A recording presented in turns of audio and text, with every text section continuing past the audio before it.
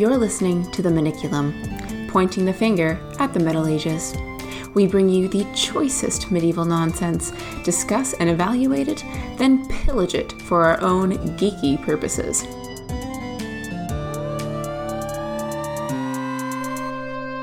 Happy Thanksgiving, everyone. Yes. Normally, I refuse to observe Thanksgiving because something about commemorating a episode of genocidal colonialism by over-consuming resources just seems wrong. That's fair. I still traditionally celebrate Thanksgiving. I suppose I do so in a sense of community and camaraderie of the natives and the locals, the more traditional sense of it. But we always like to acknowledge where our foundations are, and that is a fair criticism. But anyway.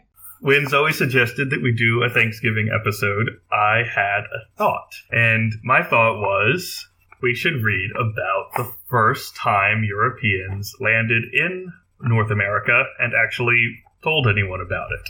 Yeah, and hint, it was not the Mayflower, which you probably already have gathered at this point, but... Especially since the Mayflower was well after Christopher Columbus, who everyone knows about also. Yes, true. But over 400 years before Christopher Columbus... Before both of those. There was an abortive attempt to colonize North America by the Norse. Yeah. But apparently no one outside the northwestern corner of Europe really got the message. And so people forgot there was a continent over there. I like that. They just lost a continent. There are some surviving mentions of it in texts other than these two sagas. Like, I think there are a couple Irish texts that mention it, but they seem to have gotten a bit confused about what it is they're talking about. Mm-hmm. Fun fact, actually. The population of Iceland genetically has a lot of North American indigenous blood in it because of these expeditions. So some of it actually did go back and forth, and there was some cultural transmission there. Yes, which is not actually acknowledged in the sagas at all. Because they just say, okay, we tried to settle in this place and it didn't work out. But there's a lot of archaeological and genetic evidence suggesting that they continued going back to what they called Vinland and what we today would call Canada. Mm-hmm. Mostly for timber, because Iceland and Greenland were both kind of short on timber. Sure. And Labrador had lots of timber. Yep. Okay.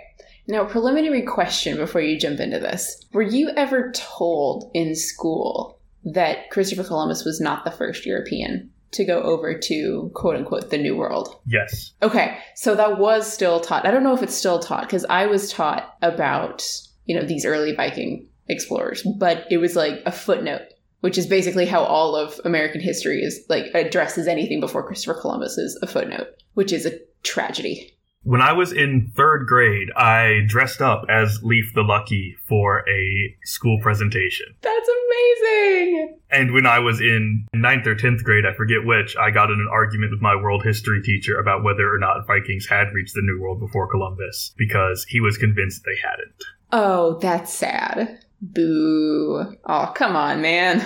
Apparently, this stuck in his mind, because when he had my little sister in his class 3 years later, he brought it up to her. Oh, no. I mean, positively. I think he liked that I was willing to challenge him, but... Okay. All right. We'll give him props for that. Yeah. All right, but anyway. Oh, and another thing that I was taught in my schools, because I went to a pretty good public school district, was that saying Columbus discovered the New World is bullshit, because there were people already living there, regardless of Vikings. Yep. Very true. We did not talk about the genocide. Yeah. We did, but it's one of those touchy subjects you have to be very careful about. You have to be very respectful in terms of how you approach it. I don't know about your public schools, but every public school system I've been involved with is a little beholden to propaganda. That's fair. See, I attended a variety of schools in my youth, and I only spent 1 year in the public school system. You forget that I was homeschooled. I do forget that you were homeschooled. I was one of those kids. Because, of course, there aren't schools in Alaska. It's all just snow. And polar bears. Just snow. Well, see, that's also one of the better things about public schools in Alaska is a lot of the population is still native indigenous people. So you can't really skip over that because that culture is still very, very much alive. So even though it's different tribes, it's the same like ethnic people group that were here before European settlers came in. So it's more difficult to skip that over. Man, if Alaska weren't so cold, it would sound like a nice place to live. Oh, I know. It's great. Oh, yeah. Beholden to patriotic propaganda, as you would expect from any institution that requires everyone to pray to the national flag every morning, which I assume you got to avoid. I did get to avoid. Yeah, it was very strange to me that there was no uniform, but we had to say the Pledge of Allegiance every morning. Because I was used to wearing a uniform and being able to speak however I wanted as long as it was respectfully. We didn't have to do the whole pledging thing. It's real weird. It's real weird. It's real weird that we do that. Anyway, before we get on too much of a tangent. That's fair. That's fair. I think it makes sense traditionally, but we need to be aware of what that tradition is. Yes. I'm all for patriotism, and I'm all for respecting the flag and respecting our country. But that does not mean that we do not criticize and we do not comment upon our nation's history. That would be the difference between patriotism and nationalism. Yes. The latter of which is what most people who call themselves patriots are actually beholden to. So with that lovely disclaimer about Thanksgiving... Yes, let's pull my crazy leftist politics out of everything and go into the Saga of Eirik the Red. Woohoo! Alright, so this is one of two sagas that both cover basically the same events, which is Eirik the Red's family trying and failing to establish a settlement in Canada, probably in Newfoundland, because that's where they've actually found Viking remains. That makes sense. So, okay, and correct me if I'm wrong, because my brain might be conflating these two people. There was Leif Erikson, and then was his son Eirik the Red, or were they... Am I mixing that up? As the name Leif Erikson might imply, his father is Eirik the Red. Okay, gotcha. That makes a lot more sense. My, third grade brain was coming back there. I was like, wait, hold on a minute. Yes. Right. The other one is called the Saga of the Greenlanders. I picked this one instead for a reason, but now I don't remember what the reason was. So we'll find out as we go. Okay. Oh, and I'm using an 1880 translation by someone called J. Sefton, which I have modified in bits because of some archaizing and anglicizing that I didn't like. Fair enough. I've got to give it to the Victorians in the sense that they did a lot of wonderful translation, but they really, really edited it for content a lot of times. Yeah, we could do better translation now, but translation is out of fashion, which is a shame because it's what I'd love to do with my time. Are you being serious or facetious? Serious. That's entirely valid. I've been told by many people who are currently successful in academia that it's considered out of touch to do new editions and translations instead of scholarship. Are you serious? Yeah. That's an old-fashioned thing. It's out of vogue. I highly disagree with that statement. I mean, why do you think there aren't that many new translations? Oh, but how do you think that scholarship gets written? People aren't going back and translating the entire text themselves to write new scholarship. No, they're relying on these translations. There's very few academics who are masters of whatever language that they're working in. No, we need more translations. Wouldn't it be amazing if we had a translation of the Leech book that wasn't what was that written in? That was still the 1800s, wasn't it? Yeah, the one I use is late 1800s, just like this one. Yeah. Yeah, a lot of this stuff we've got was translated in the Victorian era, and no one does translation anymore, which is why some people do, but again, it's discouraged. You have to either be not particularly invested in advancing your academic career, or you have to be sufficiently secure in your academic career that you can do what you want. Yeah. Which is why we don't, for instance, have facing page translations of all the sagas, which is what we should have. Oh, dear. Well, that is two graduate students who would like to improve the field. So those of you who are in power in academia and listening and want to make a positive change, I heartily encouraging people to make translations. Yeah, and if anyone out there with money wants to give me a fellowship or something to spend some time translating the Faroese ballads into English, hit me up. That would be amazing. Yeah. I know, it needs to be done. Oh There's my no gosh. English translation. That would be amazing. There's so much that hasn't been translated that I would love to sit down and translate. Or so much marginalia. Like, my thing is marginalia. I would love to sit down and go through the marginalia of texts and compare what different manuscripts have for different marginalia. Like, if you have 2 manuscripts with Geoffrey of Monmouth's History of the Kings of Britain, what do these different manuscripts have as marginalia? And what does that tell us about the people who were using those manuscripts? Because it's going to be culturally different, and I would love to study those differences. There's so much scholarship that could be done, but is not being done because people who want to do it just don't have the funds or the support from their academic institution. Yeah. And it breaks my heart. It really does break my heart. Well, it's because I think another part of it is we've kind of gone past the era where being in academia meant being kind of a monastic keeper of knowledge, and now you're mostly just an auxiliary to the bureaucratic arm of the university. Of the university. Yeah. My biggest complaint about universities is the bureaucrats. Yeah. Like, you need administration, but the money, in my opinion, just gets circled around in a big loop through the administration and does not get to the scholarship that actually needs to be done. Again, pull out some crazy leftist politics. There is a definite parasitic element to bureaucracy and administration, both in academia and elsewhere. And I would suggest... I don't think that's not even leftist. That's just obvious. Well, I can't tell the difference anymore. But it's going to get leftist because I'm going to recommend that people read David Graeber, who was an anarchist anthropologist who actually only died like a month ago. Oh, interesting. He published a few books on this subject. Okay. Well, for those interested, I will add that to the reading list because I am unfamiliar with this text. I would recommend The Utopia of Rules, which is his critique of bureaucracy, and Bullshit Jobs, which is an investigation into why there are so many jobs that don't do anyone any good, but that are highly paid.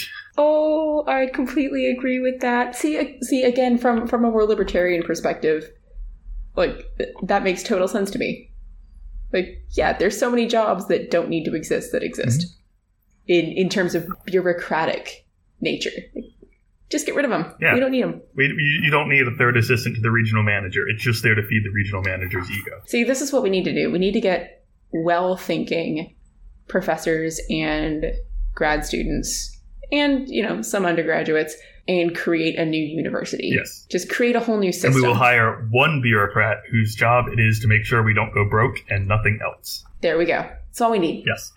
All right, so we... Again, like, here's us thinking we could save the world, which we are not remotely capable of doing by ourselves. No. But, neither is anybody else. I mean, by the time we got this set up, climate change would have destroyed civilization anyway. We've got, 10 years? 15? We're so hopeful in 2020. Oh, man. Anyway, let's jump back to... we're 15 minutes in, and I still haven't gotten to the text. Oh, man. Oh, that's what this show's all about, folks. All right. Anyway. Yes. Okay. So let's actually get to the text.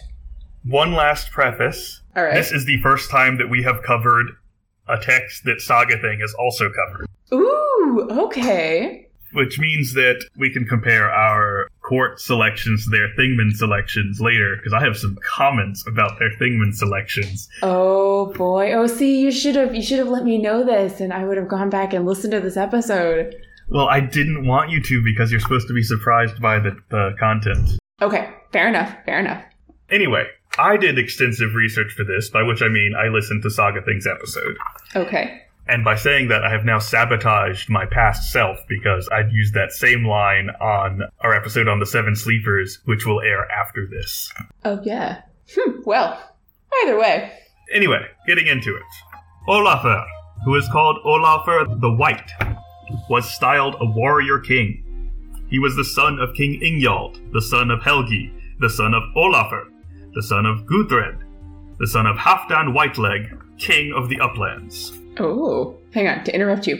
Do we know what the Uplands are? It's part of Norway. Is this like the far north where the Sami people are? I have no idea. Oh. I don't know where in Norway. That'd be interesting to know. Do you think I could Google it? Yeah, sure, go ahead. I'm just curious, because I really enjoy Sami culture and learning about that, so It's an ancient name for the agricultural lands and forest regions to the north of Oslo. So it's not that far north. But anyway, that's the uplands. He led a harrying expedition of Vikings into the west and conquered Dublin in Ireland and Dublinshire.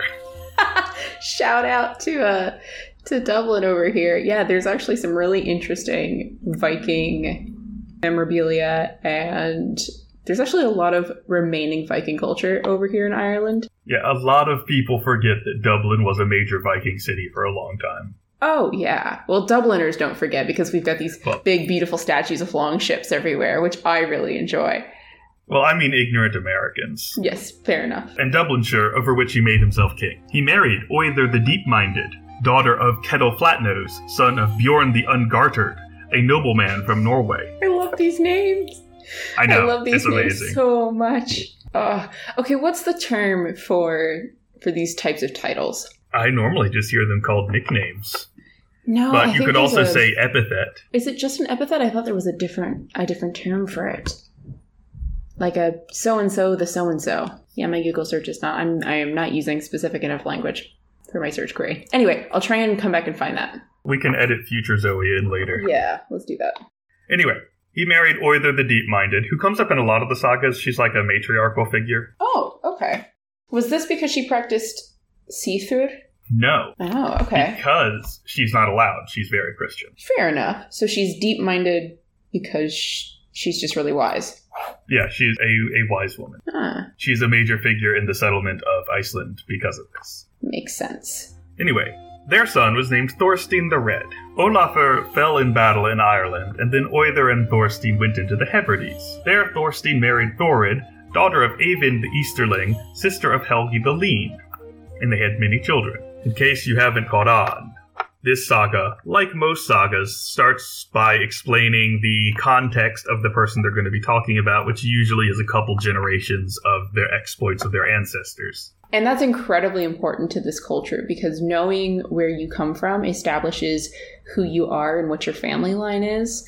And I mean, this still goes on. I know this is a prominent cultural thing in Iceland is you need to know who your family is. Well, in Iceland, I think it's at least partly so you don't end up marrying your cousins. That's also true. There's not that many people. There's some genetic homogeneity there that they need to deal with. Yeah. It's also interesting because that is that's another common theme in Hebrew culture. So if you look at the Old Testament and the traditional Hebrew texts, there's a lot of genealogies there because you need to know who you come from and what heroes are in your lineage because that also establishes who you're supposed to be. That's an interesting cultural difference between sort of what we see in modern Western culture, I'll say, and more traditional forms of naming and self-identification is you are not who you are who your family is. Right. For the people who wrote all of these sagas,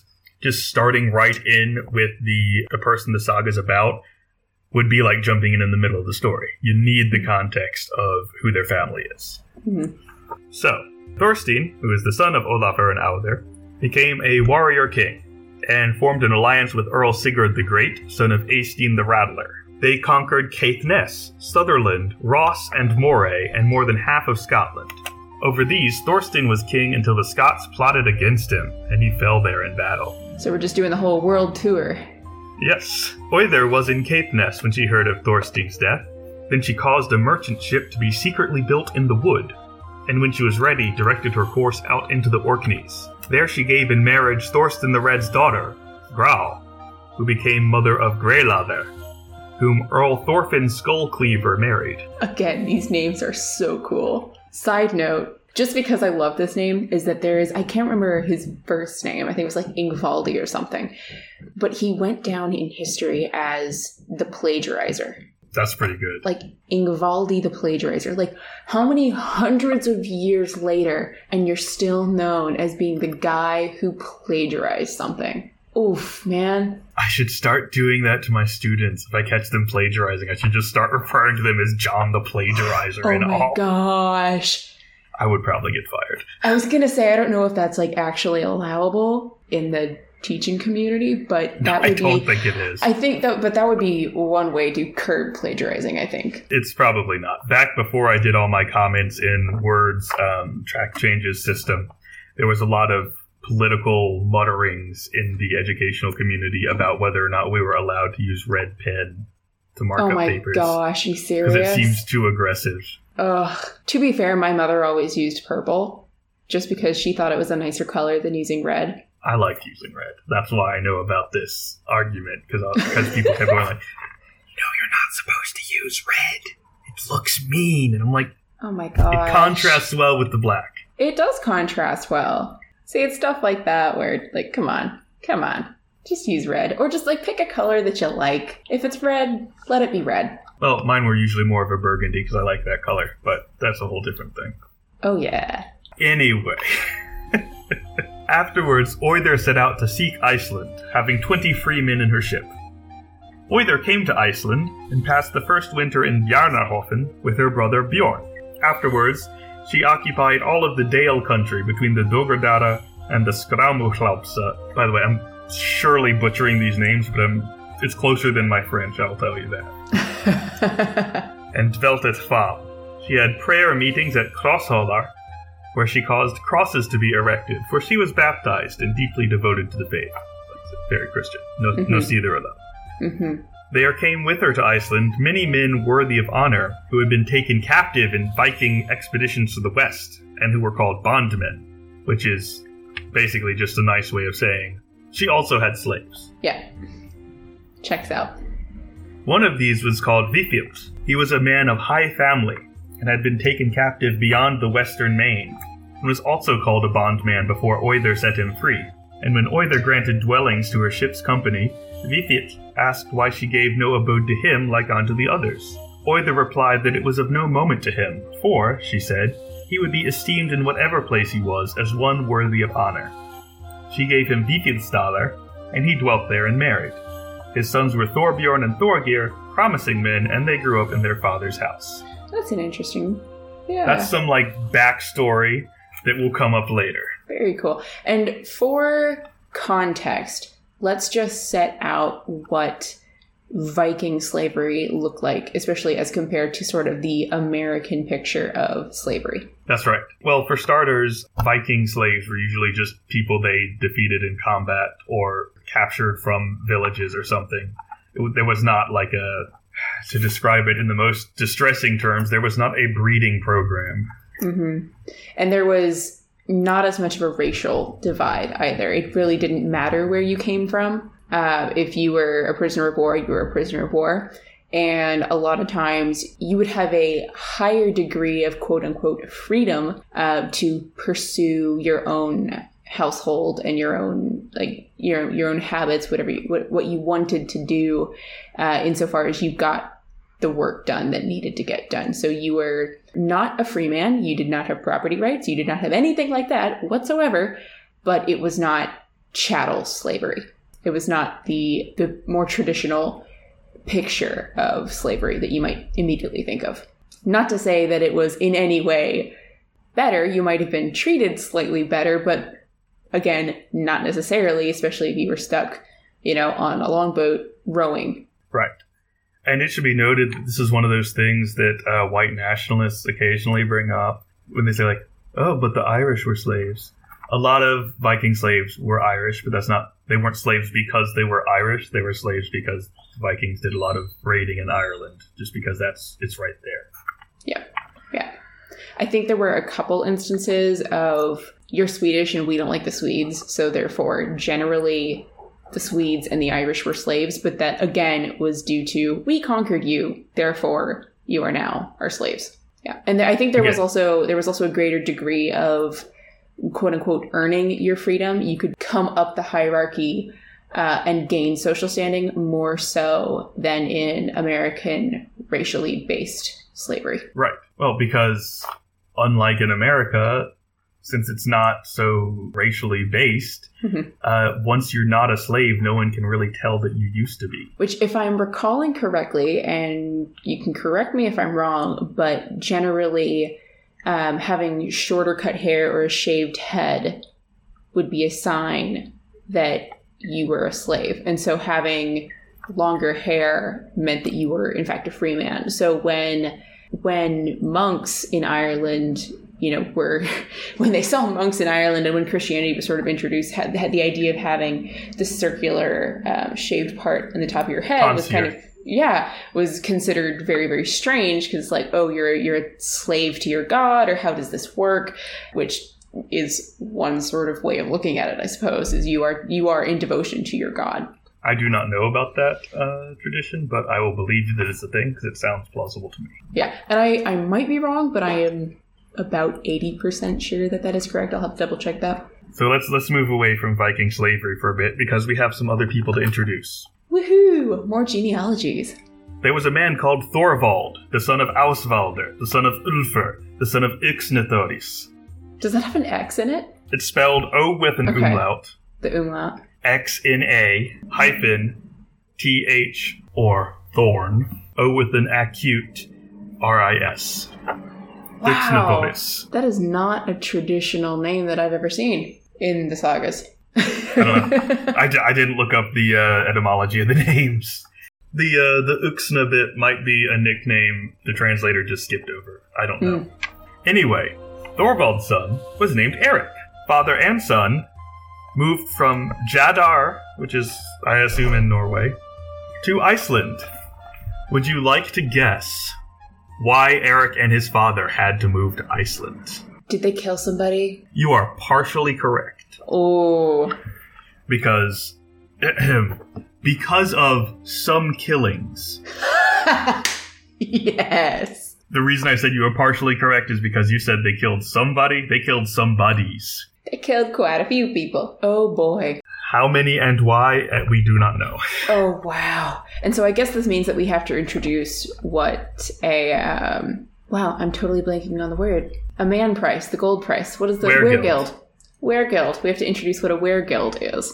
So weregild, were meaning man, like werewolf, is a man wolf. So a weregild is a man price. So if you kill somebody, you have to pay the family back in gold based on that person's worth. And that's established in law codes, blah, blah, blah. And it's like, wow, you're putting a price on somebody's head. It's like, wow, like you're really diminishing the value of human life. Well, yes and no. It was an advancement in that the fact that you're actually able to provide justice by paying recompense is a higher form of justice than there was. So it's very different from how we conceptualize justice, but in this culture, it would be fair play. If you killed somebody, you had to pay the family for killing that person.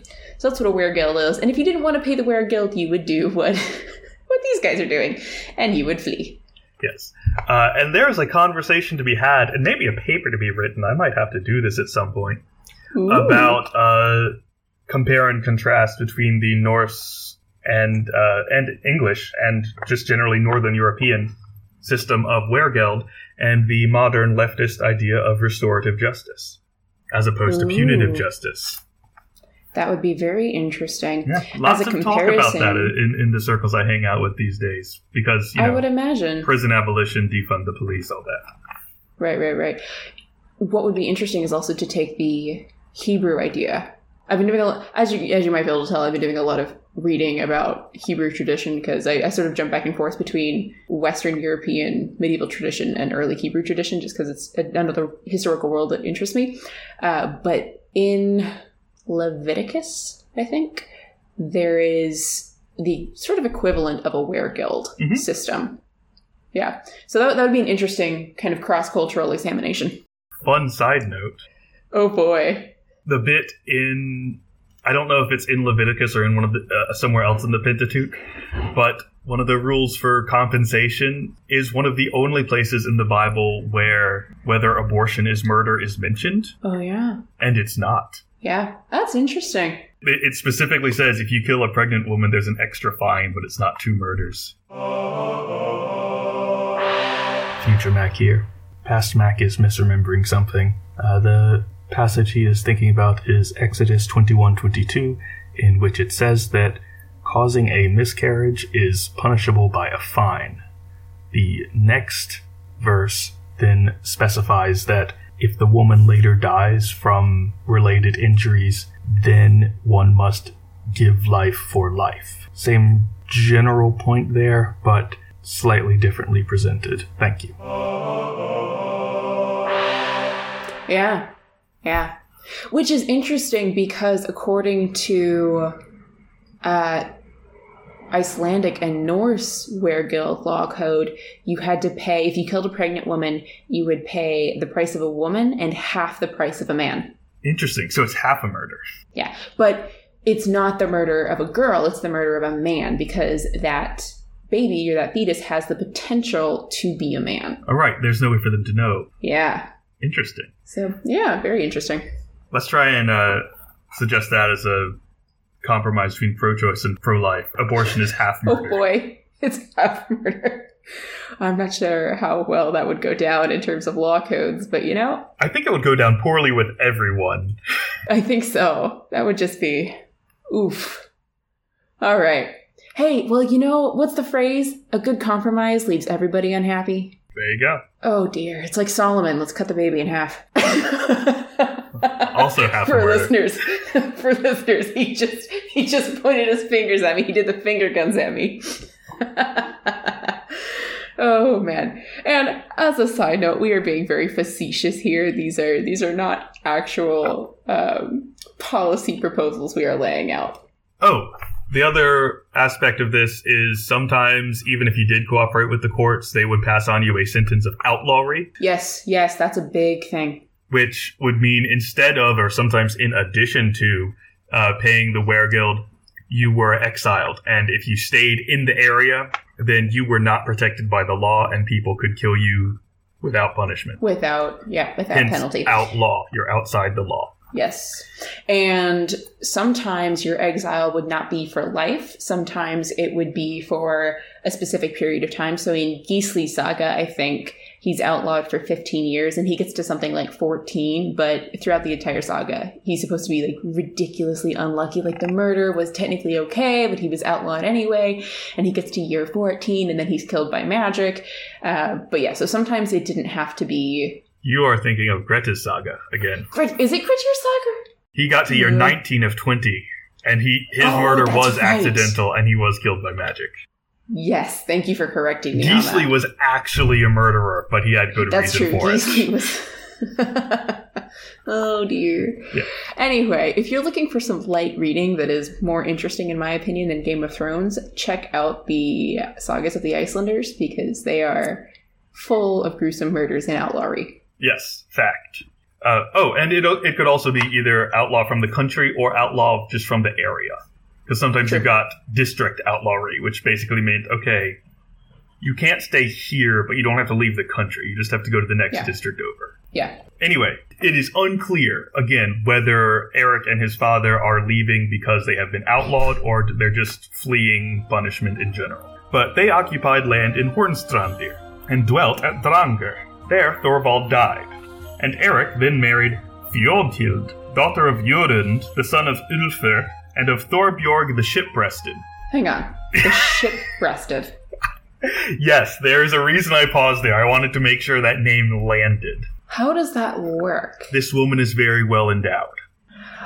Oh, like a long ship. Yes. She, there was some discussion of this in Saga Thing because she won their best nickname prize for the saga. I would say so. That's impressive. So this makes me think of like a long ship. It's got the prow down the middle and then both sides kind of come out and then curve around. Oh. I was just thinking it was like they just protruded so far that it reminded people of the front of a ship. And they're like, oh my God, there's something coming towards us. That would be like the 60s and the pointy bras. That's true. But like a long ship, you've got the big prow down the middle, and then it curves around on the outside. Yeah, there is. Yeah, so there's a bit of a shape. Yeah, okay, yeah. I see it. So, apparently longboats look like, or I guess titties look like longboats. Longboats look like titties. I think longboats came second, so definitely... Longboats look like titties. Yes. Now, I can't confirm that longboats came second because I'm not a historian, but I'm pretty sure. Either way, like they've got a great sense of imagination right there. I applaud that. There are a lot of good nicknames in here. We're about to hit another one. Anyway, Thorbjorn the Ship-Breasted, whom afterwards Thorbjorn of the Haukadalr family married. It was he who dwelt at Erikstaðir after Eirik moved away from the north. It is near Vatnshorn. Then did Erik's thralls, which is kind of like slaves. Yeah, I'm not familiar with the exact social status that would. Yeah, there's a lot of complicated social hierarchy that's among people who work for big farmers. Mm-hmm. There are servants and there are slaves, and I think thralls might be a different thing, and bondsmen might be yet another thing. Are thralls the ones that are they're technically free, but they're tied to the land? I don't think they had that in Iceland, because they just settled it. Yeah, but you would still bring your servants over. Yeah, but, I mean, serfs on the continent were tied to the land, but you couldn't be tied to the land in somewhere you just moved to. That's true, you'd be tied to whoever you served. Yeah.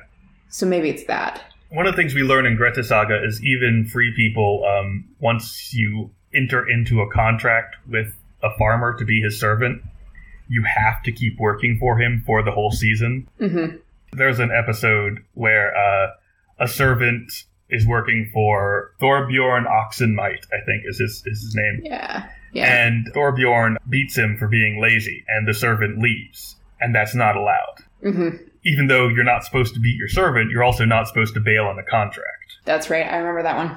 Mm-hmm. Mm-hmm. Yeah, so there's a lot of fine distinctions among freedom and servitude in Iceland that I am not sufficiently educated on to give a discourse here. Yeah, there's a lot there. The law codes of Iceland are actually so detailed and so complex. They are still taught in law schools today because they are some of the best examples of law codes that we have.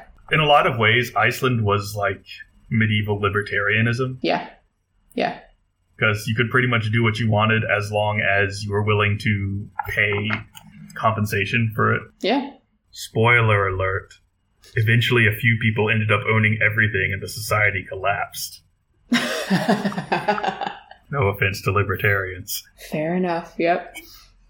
But they didn't have a king. They didn't have... Well, yeah.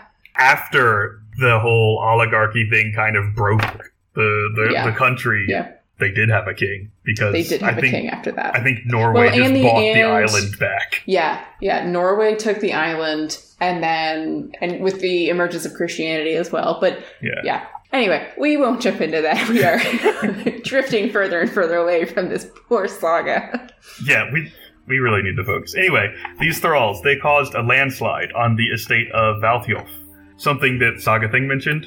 It does not say whether this was intentional, but given Erik's character, it might have been. Fair enough.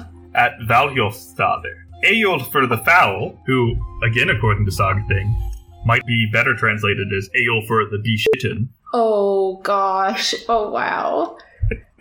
They really did not mess around with these names. No, he's not foul, like, as a bad person, he's just gross. He doesn't wash. That makes sense. There are also translations that just call him Eyjolf the Unwashed. Oof. I enjoy the call-out culture of Icelandic names. Yeah. It's like, you do one thing, it's like, oh, there he is. That guy. Yeah, there's one character who's called Thorstein Staffstruck. Because someone once hit him with a staff, and he didn't demand compensation, and so people just shamed him with that for the rest of his life. Someone hit you, and you didn't do anything about it. And that was just his name. Amazing.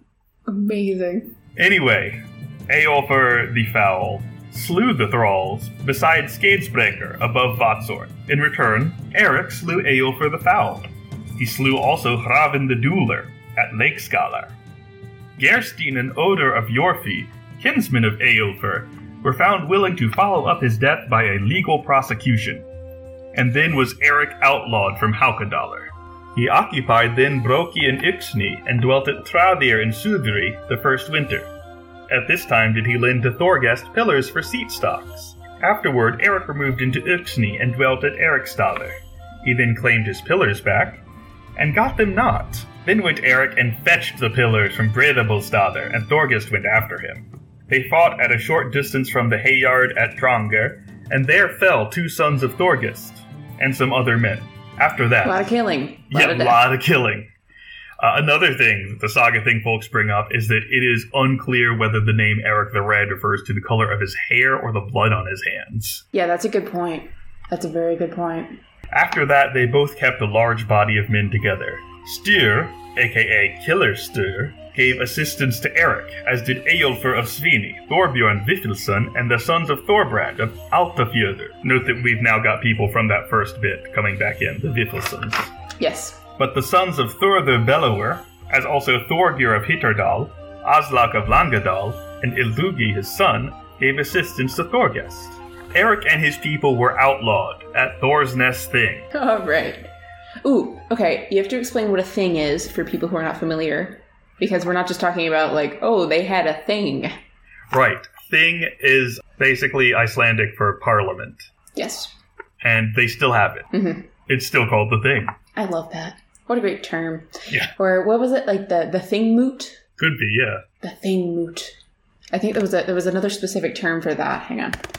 While Zoe looks that up, how it worked in medieval Iceland was that each region had its own thing, which was like a gathering of everyone to settle whatever legal disputes were abroad in that season. And then there was the All Thing, which was when people from all parts of Iceland came together to do the same. So the thing moot refers to, like, the thing mound, the location, the place where you have the thing. The regional thing at Thorsness outlaws Eirik apparently from the whole island. He prepared a ship in Eriksvagar, and Eyjolfur concealed him in Dimunarvagar, while Thorgest and his people sought him among the islands. Eirik said to his people that he purposed to seek for the land which Gunnbjorn, son of Ulfr the Crow, saw when he was driven westward over the ocean and discovered Gunnbjarnarsker. Greenland is where he's going. Makes sense. That is not what Gunnbjarnarsker means, but for anyone curious to know what it does mean, scare, in this context, is cognate with modern English scary, Skerry, and shares basically the same meaning. It's a sea rock, usually one that is exposed at low tide and covered during high tide. So, Gunnbjarnarsker just means Gunnbjorn's Rock. It's not a very impressive name. Greenland is a better name, and we will discuss where that came from in a bit. Just to give people some context, we're not to the New World yet. Depending on whether you count Greenland as part of Europe or part of America, or neither. Or both. He promised that he would return to visit his friends if he found the land. Thorbjorn and Eyjolfur and Styr accompanied Eirik beyond the islands. They separated in the most friendly manner, Eirik saying that he would be of the like assistance to them if he should be able so to be, and they should happen to need him. Oh, I just really like that it notes that they left each other in a friendly manner, because that is not a guarantee in the sagas. No, and it is almost always noted when groups of people part, whether or not they part as friends. Yes. Because parting as friends kind of means there's an obligation to help each other out, and parting not as friends means that there might be murders afoot. Yep. The sagas don't hide anything from you. They just build up the anticipation of knowing that something's going to go wrong. And also, one impression you get is that medieval Iceland has a lot in common culturally with the Wild West. Yeah, it does. It really does. Another tangent. We're currently reading Grettir Saga in Dr. Hughes' Old Norse translation course. Oh, yeah. I love that saga. And the bit we just did, Grettir comes back from Norway to find that he's been outlawed and his brother has been killed and his mother is in danger of losing her farm, so he has to go fight some people so she can keep it. And I feel like that would fit right into a Western. Oh, completely.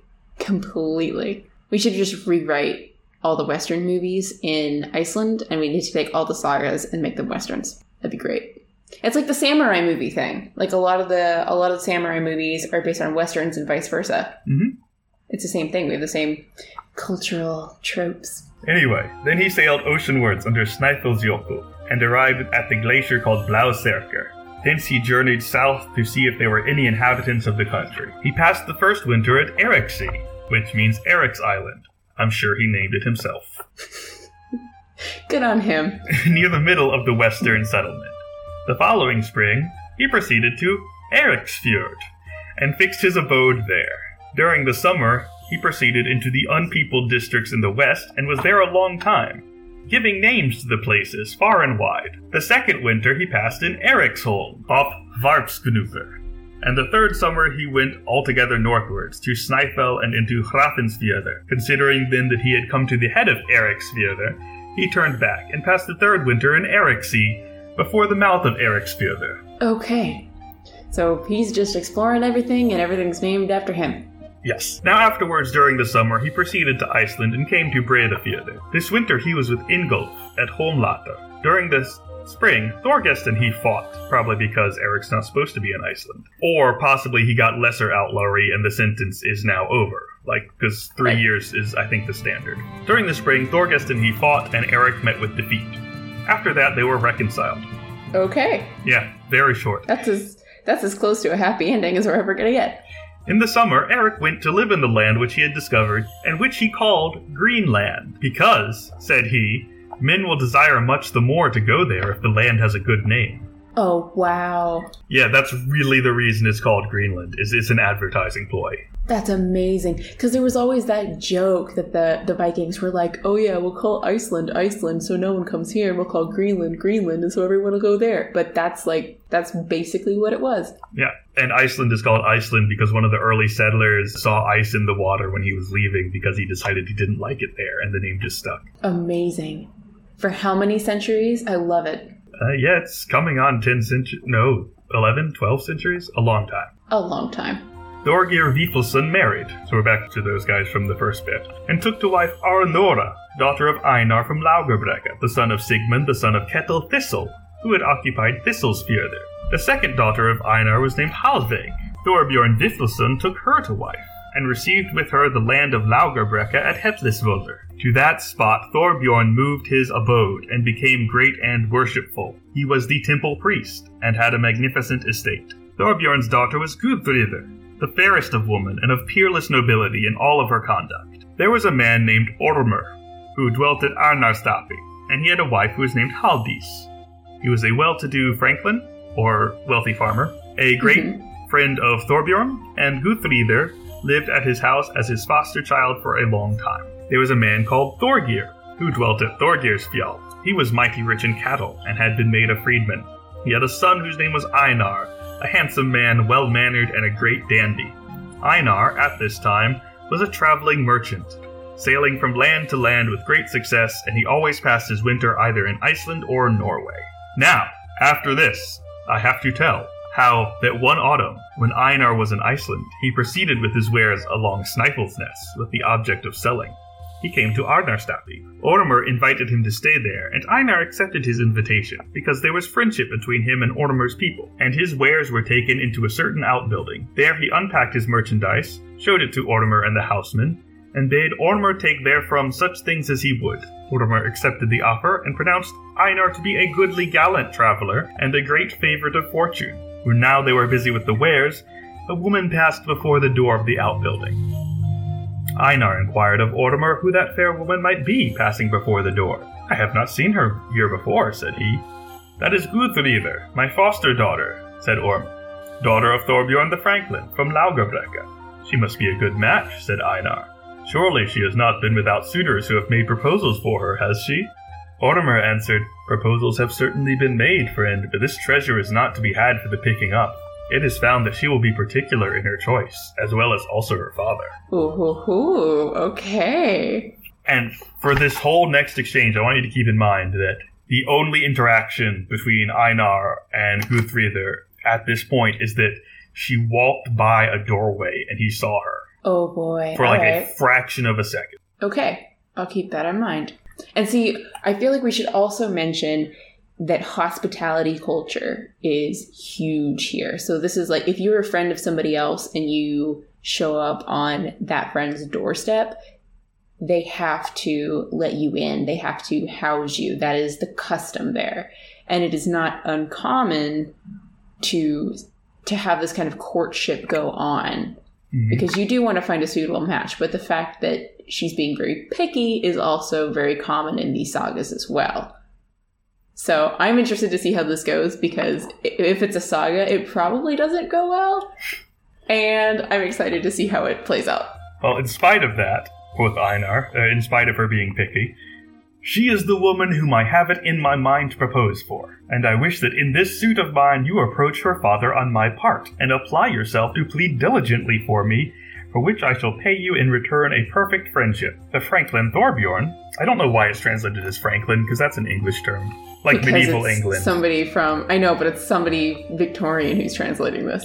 The Franklin Thorbjorn may reflect that our families would be suitably joined in the bonds of affinity, for he is a man in a position of great honor and owns a fine abode, but his personal property, I am told, is greatly on the decrease. Neither I nor my father lack lands or personal property, and if this alliance should be brought about, the greatest assistance would accrue to Thorbjorn.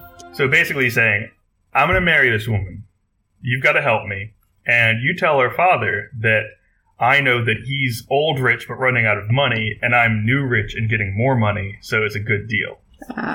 And to this, I would add that for those of you who are interested in this idea of trading honor and wealth and sort of glory, there's a fantastic article by Peter Baker called Loot and the Economy of Honor.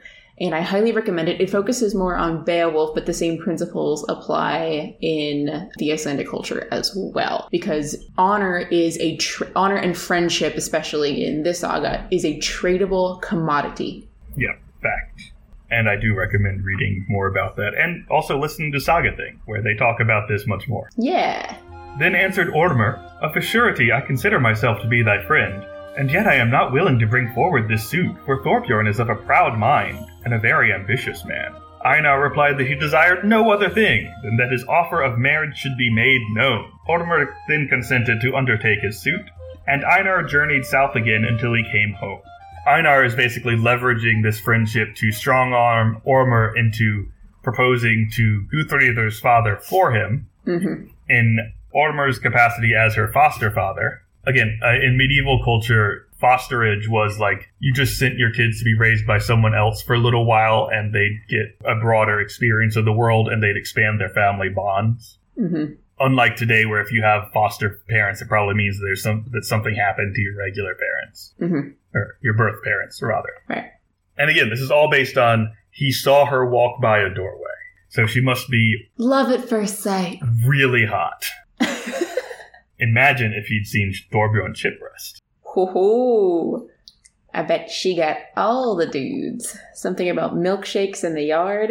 Although it might be difficult to see her through a doorway because she might not fit in the frame. Oh no. Oh. Yeah, you need to have a broad door to get the ship inside. A while after, Thorbjorn had a harvest feast, as he was bound to have because of his great rank. There were present Ormr from Arnastapi and many other friends of Thorbjorn. Ormr entered into conversation with Thorbjorn, and told him how that Einar had lately been to see him from Thorgeirsfjall, and was become a promising man. He now began the wooing on behalf of Einar. I want to mention that the idea of somebody making a proposal on your behalf is a foreign concept to us, but not so odd in cultures of arranged marriages or in sort of medieval culture or high medieval culture by any regard. You would want to have good political alliances, or even if you just have two families of the same standing who are maybe from different areas, somebody would put the marriage together. And we see this in Pride and Prejudice. Like, you want to have a good match. So this is a very traditional way of arranging a marriage. So it seems really weird because he saw this girl and he's like, yeah, now you go propose on my behalf. But this is a very common way of doing this.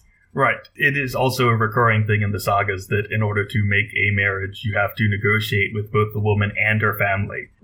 If you get only the woman's approval but not her family's approval, there's something going to go wrong, and vice versa. Because we see both, and it tends to go badly. Yeah. Like, she has to be on board with it, and also her family has to agree.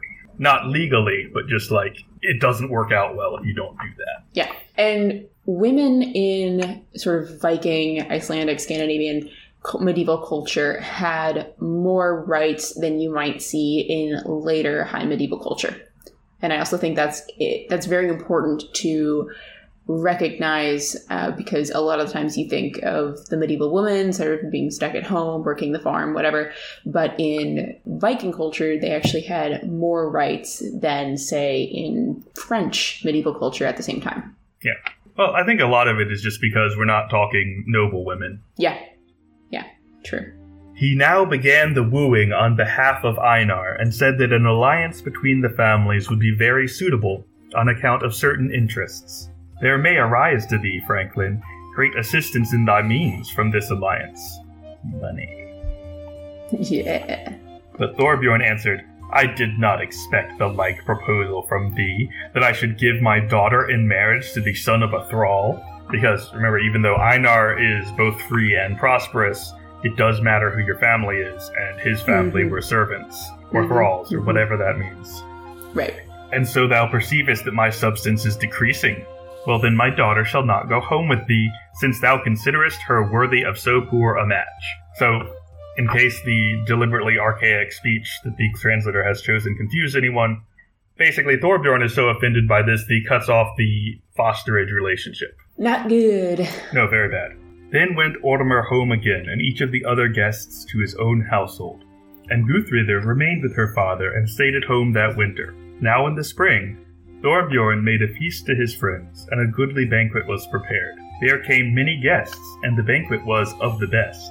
Now at the banquet, Thorbjorn called for a hearing, and thus spake, Here have I dwelt a long time.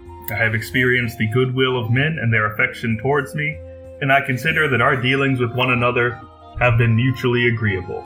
But now do my money matters begin to bring me uneasiness, although to this time my condition has not been reckoned contemptible. I wish, therefore, to break up my household before I lose my honor, to remove from the country before I disgrace my family.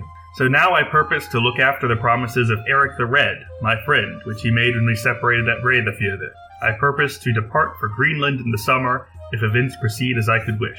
These tidings about this design appeared to the guests to be important, for Thorbjorn had long been beloved by his friends. They felt that he would only have made so public a declaration that it might be held of no avail to attempt to dissuade him from his purpose. Thorbjorn distributed gifts among the guests, and then the feast was brought to an end, and they departed to their own homesteads. Basically, Thorbjorn really does have money problems, so he probably shouldn't have turned down that marriage. So instead, he's liquidating all his assets and moving to Greenland to start over. Move to a new country, start your life. It's called Greenland. Must be nice. Yeah, obviously. Thorbjorn sold his lands and bought a ship which had been laid up on shore at the mouth of the Hraunhalfen. 30 men ventured on the expedition with him. There was Orner from Arnarstapi and his wife, and those friends of Thorbjorn who did not wish to be separated from him. Then they launched the ship and set sail with a favorable wind.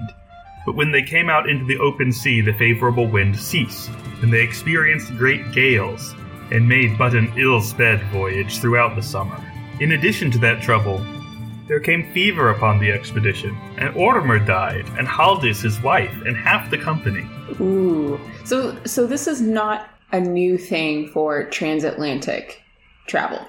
No.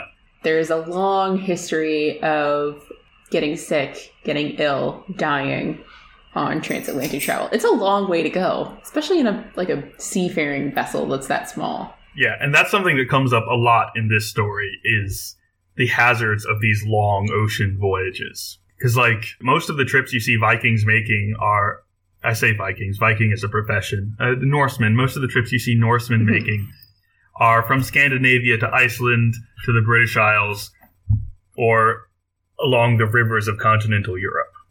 Mm-hmm.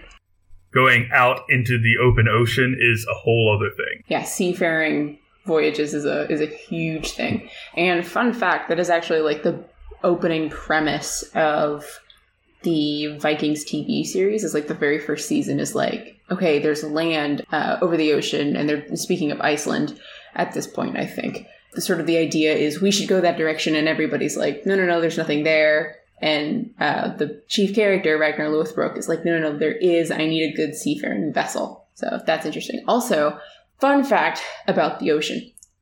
The oceans have different... Yeah, yes, the oceans have squid. They also have dead zones, because they all have currents, right? So the reason that Ireland is so relatively warm and wet as compared to like Newfoundland and Canada on the same, is it longitude? Latitude on the same latitudinal level is because of these ocean currents. So we get the streams.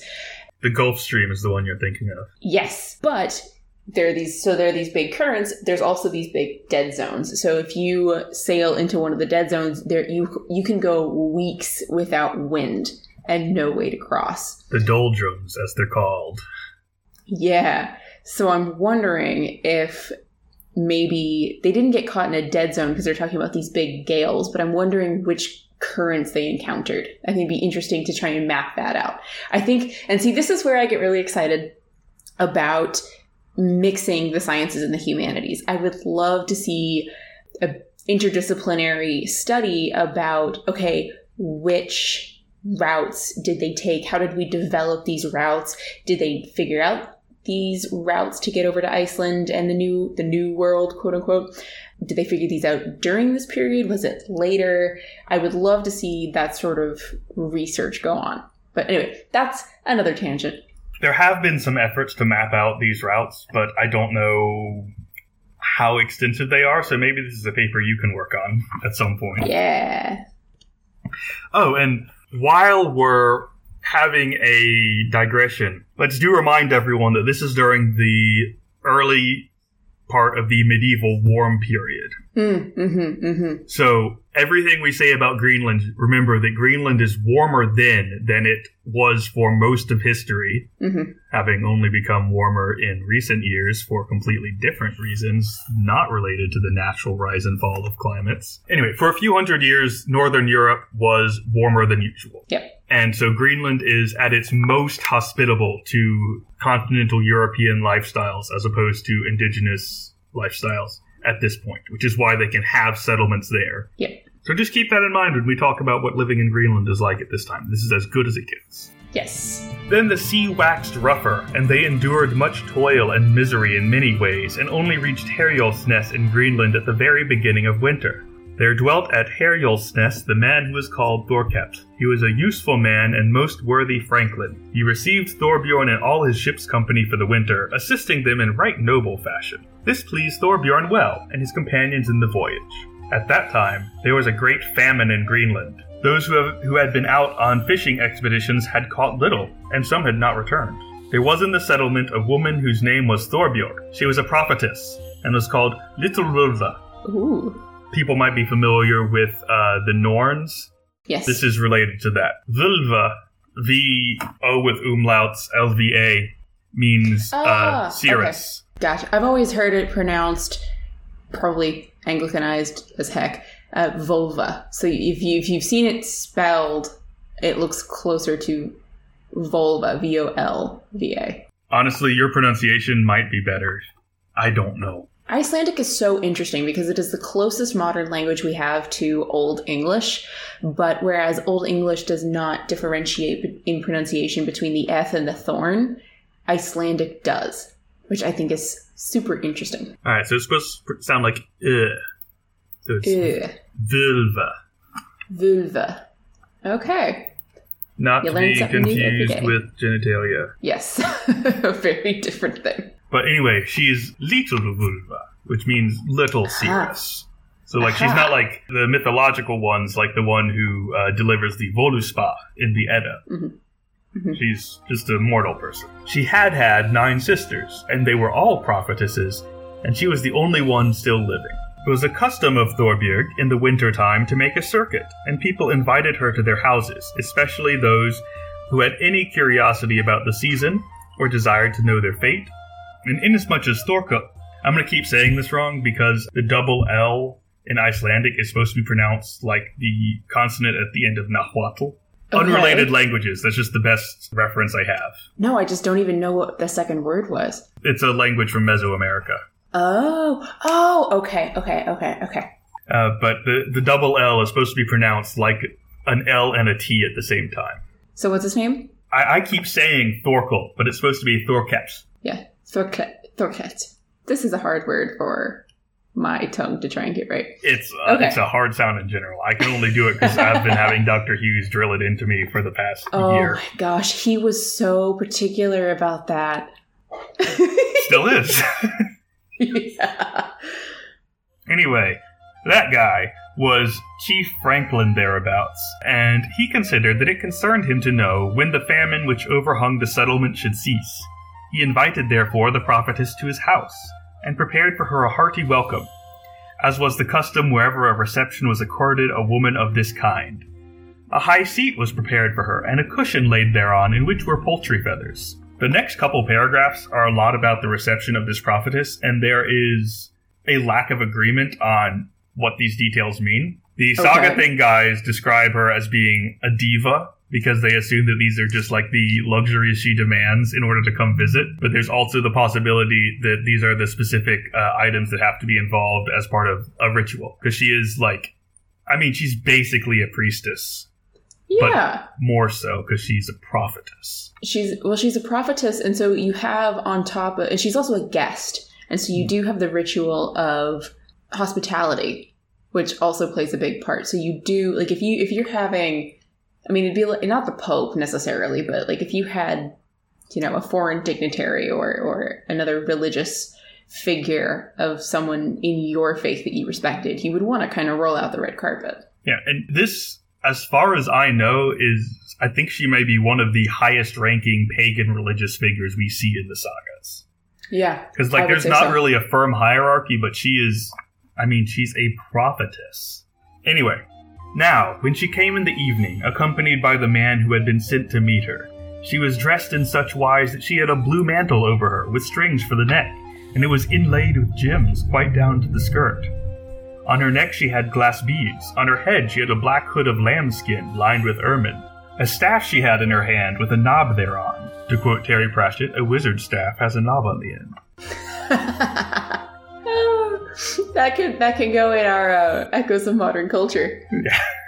It was ornamented with brass and inlaid with gems round about the knob. Around her she wore a girdle of soft hair, and therein was a large skin bag, in which she kept the talismans needful to her and her wisdom. I'm assuming that this is actually a leather bag, and the translator just decided that skin bag sounded more exotic.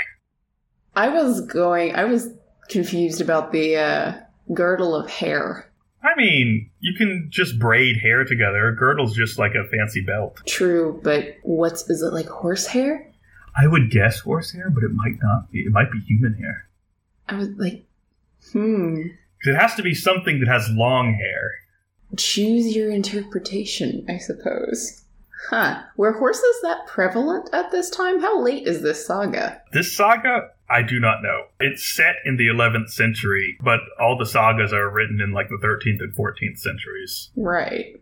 I don't know if I'd try and, I certainly wouldn't lug a horse all the way to Greenland, but if it's just a horsehair girdle, then that makes sense. I don't think this is, this is not locally produced material. The Greenland settlement was basically just, they exported walrus ivory and imported everything else. It's a little colony. I'm going to see if I can find the original word that's used to describe what this girdle is made of and see if that helps. All right, yeah.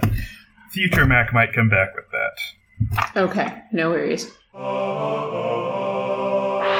Future Mac here. I've spent the last half hour looking into this, and I think I know less than when I started. If you know, please tell me. Otherwise, I don't have the time to keep trying to figure this out unless I'm turning it into something to publish. She wore hairy calfskin shoes on her feet, with long and strong-looking thongs to them. That probably makes sense to any Australian listeners we might have, but for American listeners, bits of leather. The ties, the strings. It's like a flip-flop, yeah. Yeah, in Australia, thong means flip-flop, which is closer than... But we're talking leather strings here that hold her shoes together. Yeah. And great knobs of Latin at the ends. No idea. I did find this one. It's metal. It's an alloy.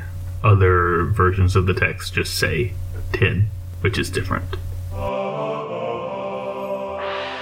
Future Mac might end up having a lot to say about this CRS. Okay. On her hands she had gloves of ermine skin, and they were white and hairy within. The gloves, I assume, not her hands. That would make sense. Now when she entered, all men thought it their bound duty to offer her becoming greetings, and these she received according as the men were agreeable to her. The franklin Thorket took the wise woman by the hand, and led her to the seat prepared for her. He requested her to cast her eyes over his herd, his household, and his homestead. She remained silent altogether. During the evening the tables were set, and now I must tell you what food was made ready for the prophetess. There was prepared for her porridge of kid's milk, and hearts of all kinds of living creatures there found were cooked for her. Oh, wow. Yeah. She had a brazen spoon, and a knife with a handle of walrus tusk, which was mounted with 2 rings of brass, and the point of it was broken off. Interesting note. I don't know if intentional or not. When the tables were removed, the franklin Thorkeps advanced to Thorbjorg and asked her how she liked his household, or the appearance of the men, or how soon she would ascertain that which he had asked, and which the men desired to know. She replied that she would not give answer before the morning, after she had slept there for the night. And when the next day was far spent, the preparations were made for her which she required for the exercise of her enchantments. She begged them to bring to her those women who were acquainted with the lore needed for the exercise of the enchantments, and which is known by the name of weird songs. That's weird meaning fate, not weird meaning strange. Okay, makes sense. It's also hyphenated. Weird songs. Weird songs. That sounds like a great album cover. Yeah, I'd listen to that. But no such women came forward. Then was search made throughout the homestead if any women were so learned. Then answered Gudrydr, I am not skilled in deep learning, nor am I a wise woman. Although Haldís, my foster mother, taught me in Iceland the lore which she called weird songs.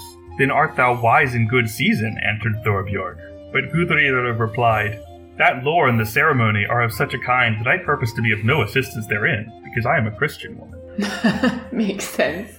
So this is very interesting. We have the back and forth of interreligion here, which appears to be perfectly peaceful. Yeah. Although, I mean, there's some friction, but there at no point does it turn into like a holy war. Yeah. Yeah. I always like seeing that because the sagas that we do have are always written from a Christian perspective, and I guess it's more in my area of speciality that I have to deal with, okay, how do we interpret all of these texts when they're all written from a Christian perspective? How do we really see the pagan stuff? Can we really trust that what's been written is what the actual pagan ritual look like? We don't really have a lot of pagan rituals written down. Mm-hmm. They've all been interpreted through this Christian lens. So it's really interesting to me to see the coexistence of both pagan and Christian ritual together, because that's not very often seen. No. Well, it's hard to, because it's almost fundamental of a monotheistic religion that if you believe in any monotheistic faith, that means that anyone worshiping something else is either wrong or a devil worshiper. Yeah. But if you're a polytheist, then you can just say, like, oh sure, they're worshiping other gods. It's fine. But monotheistic faiths are kind of incompatible with everything else by virtue of what they are. Exactly. Then answered Thorbjorg, Thou mightest perchance afford thy help to the men in this company, and yet be none the worse woman than thou wast before. But to Thorket give I charge to provide here the things that are needed. Thorket thereupon urged Gudrydr to consent, and she yielded to his wishes. The women formed a ring round about, and Thorbjorg ascended the scaffold and the seat prepared for her enchantments. Then sang Gudrydr the weird song in so beautiful and excellent a manner, that to no one there did it seem that he had ever before heard the song in voice so beautiful as now. The prophetess thanked her for the song. Many spirits, said she, have been present under its charm, and were pleased to listen to the song, who before would turn away from us and grant us no such homage. Oh, wow. Yeah, and this is one of the things I kind of like about the saga, is that they're very firm that, like, Christianity is definitely the right way to go as far as the authors of the saga are concerned. But all the pagan rituals seem to still work. Oh, yeah, they're just wrong. Yeah. Yeah, this is the really interesting thing that, here, I'm getting so excited because it's magic and this is what I do. What's really interesting to me is that from a modern perspective, even people of faith, like Christians, will say, like, oh, yeah, God's up there, but also, like, magic doesn't exist. It's not a real thing. Like, miracles, sure, but we don't have common ritual practices that we do. Like, we would look at, for instance, what's in a leech book, and we'd be like, yeah, that seems like a magic spell, and that's not really gonna work. But from the medieval perspective, largely, you do live in a very supernatural world. So it's not that, oh yeah, God is the one true God, and we have the Christian faith, and everything else is just fake. It's rather that, okay, we've got the correct way, which is God, and then we have everything else, which actually is still a thing. It's just demonic, or it's pagan, or it's dangerous in some other form. It's still potent. It's still actual magic. Elves are still there. Giants still exist. They're just dangerous, and you don't want to go near them. This is just reminding me of wild connection, probably, that only makes sense to me. But I'm thinking of that Star Trek episode where Dr. Crusher has an epiphany and goes, I'm fine, it's the universe that's wrong. Oh, wow. Oh, boy. So I'm just, because that's exactly what it sounded like you were describing. Like, no, look, what we're doing is fine and normal and good. It's just that the rest of the world is wrong. Is doing the wrong thing. And there are things out there that exist but shouldn't because they're wrong. So we have to fix it. For the curious, Past Mac is thinking of Season 4, Episode 5 of The Next Generation, entitled Remember Me. And the line he is misquoting is, if there's nothing wrong with me, maybe there's something wrong with the universe. Another science fiction analogy that he could have pulled out, which is actually what I, Future Mac, was expecting to hear while editing this, is Daleks. For those of you who are unfamiliar, Daleks are antagonists from the show Doctor Who. They're these alien cyborg things that kind of glide along the ground. And because of this method of locomotion, for a long time there was a joke that you could defeat these fearsome antagonists just by going up the stairs, because it didn't look like they could handle that. Turns out they levitate, so the joke doesn't work anymore. But I once read a discussion about why Daleks, who claim to be a perfected species, they're space Nazis, of course, why they wouldn't fix their cyborg chassis to be able to handle stairs. And the response was, obviously, if you start from the assumption that we, the Daleks, are perfect, and then you encounter something that you can't do, like go upstairs, then the conclusion is not, there's something wrong with our design. The conclusion is, stairs are wrong. And that seems to be the same thing as what we're talking about here with elves and early Christianity. If you assume that you have all the answers, and your way is the right way, because monotheistic religion, it kind of has to be like that, but you also accept that elves exist, then you can't say, maybe there's something missing in our understanding of how the universe works. You have to say, okay, elves exist, but elves are wrong. That was too long of a Future Mac tangent. I apologize. Back to the episode. That was the idea, especially as you get into like the high Middle Ages. It's let's stamp out witchcraft. We're going to have witch trials. And then only after the Enlightenment, in the late 1700s going into the 1800s, do you have English law saying, okay, yeah, sorcery and witchcraft isn't actually a thing. Before that, it totally was 100%. But so witchcraft wasn't quote unquote debunked until particularly late in the world's history, I would say. And in a lot of places, it's still, it has a very, very common presence. Yeah, I was going to say, there are certain rural evangelical groups in America who are pretty sure witchcraft is still real. Yeah. And there are also some ostensibly Christian practices in evangelical communities that are basically witchcraft with a cross attached. Yeah, and that's the interesting thing, is like, how do you define magic? What is the difference between, the Eucharist and, a magic spell? And that's something that's very interesting that I'm studying at present. And, there's also rites of, like, for instance, voodoo magic. Or I just read about some witch trials that are going on in Papua New Guinea. then that's still an active thing. Like, witches are still being burnt. Do they burn them in Papua New Guinea? Yep. There's still a couple places around the world where witches are still, or people who are accused of being witches, both male and female, young and old, are still actively being killed. Yeah, I was gonna say, I was pretty sure in the Pacific Islanders, witches were more often male than female. It's a completely different tradition. Yeah. But anyway, yeah. Back to this prophetess who is being appreciated rather than, attacked. Right. Yeah. All right. So the prophetess is speaking. She's happy there are spirits. She thanks Gudrunir for the weird song. And now are many things clear to me, which before were hidden both from me and others, and I am able this to say, that the famine will last no longer, the season improving as spring advances. The epidemic of fever which has long oppressed us will disappear quicker than we could have hoped. And thee, Gudrunir, will I recompense straightway, for that aid of thine which has stood us in good stead, because thy destiny is now clear to me, and foreseen. Thou shalt make a match here in Greenland, a most honorable one, though it will not be a long-lived one for thee, because thy way lies out to Iceland, and there shall arise from thee a line of descendants both numerous and goodly, and over the branches of thy family shall shine a bright ray, and so fare thee now well and happily, my daughter. Ooh. So we've got like a prophecy going on here.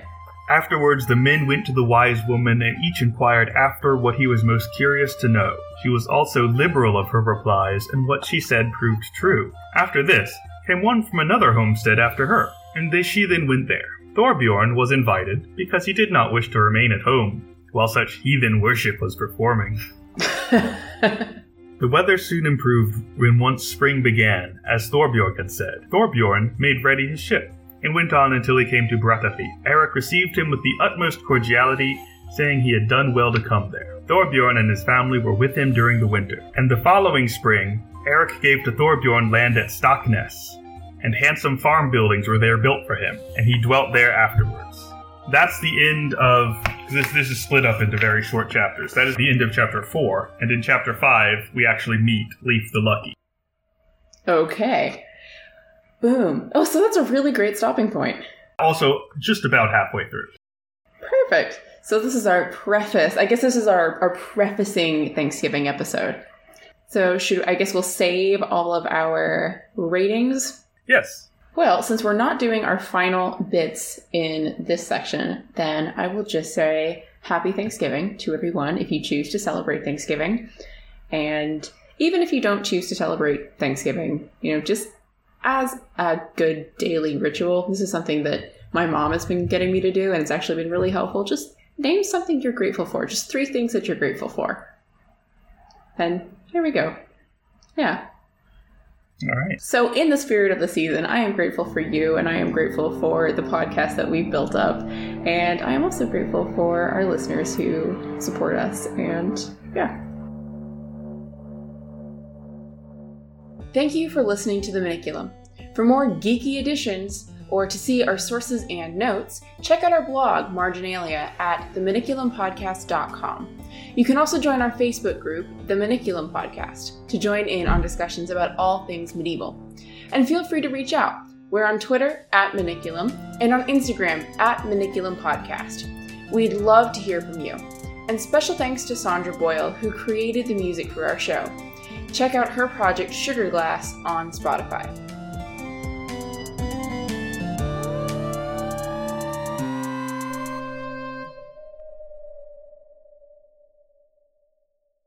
Stand by. I am also reheating my coffee. Okay. Just give me a second. In the meantime, I am trying to create... I'm trying to bake cheese, which I'm excited about. Good luck. Thank you. I don't know how it's going, so I'm trying to separate the curds in the whey, and so I just have this big bowl of potentially curdling kefir, which it's supposed to curdle, but... Make sure to hang on to the whey. The sagas also teach us that fermented whey makes a great drink when you're fishing, and you can hide in it to avoid a burning house. That is true.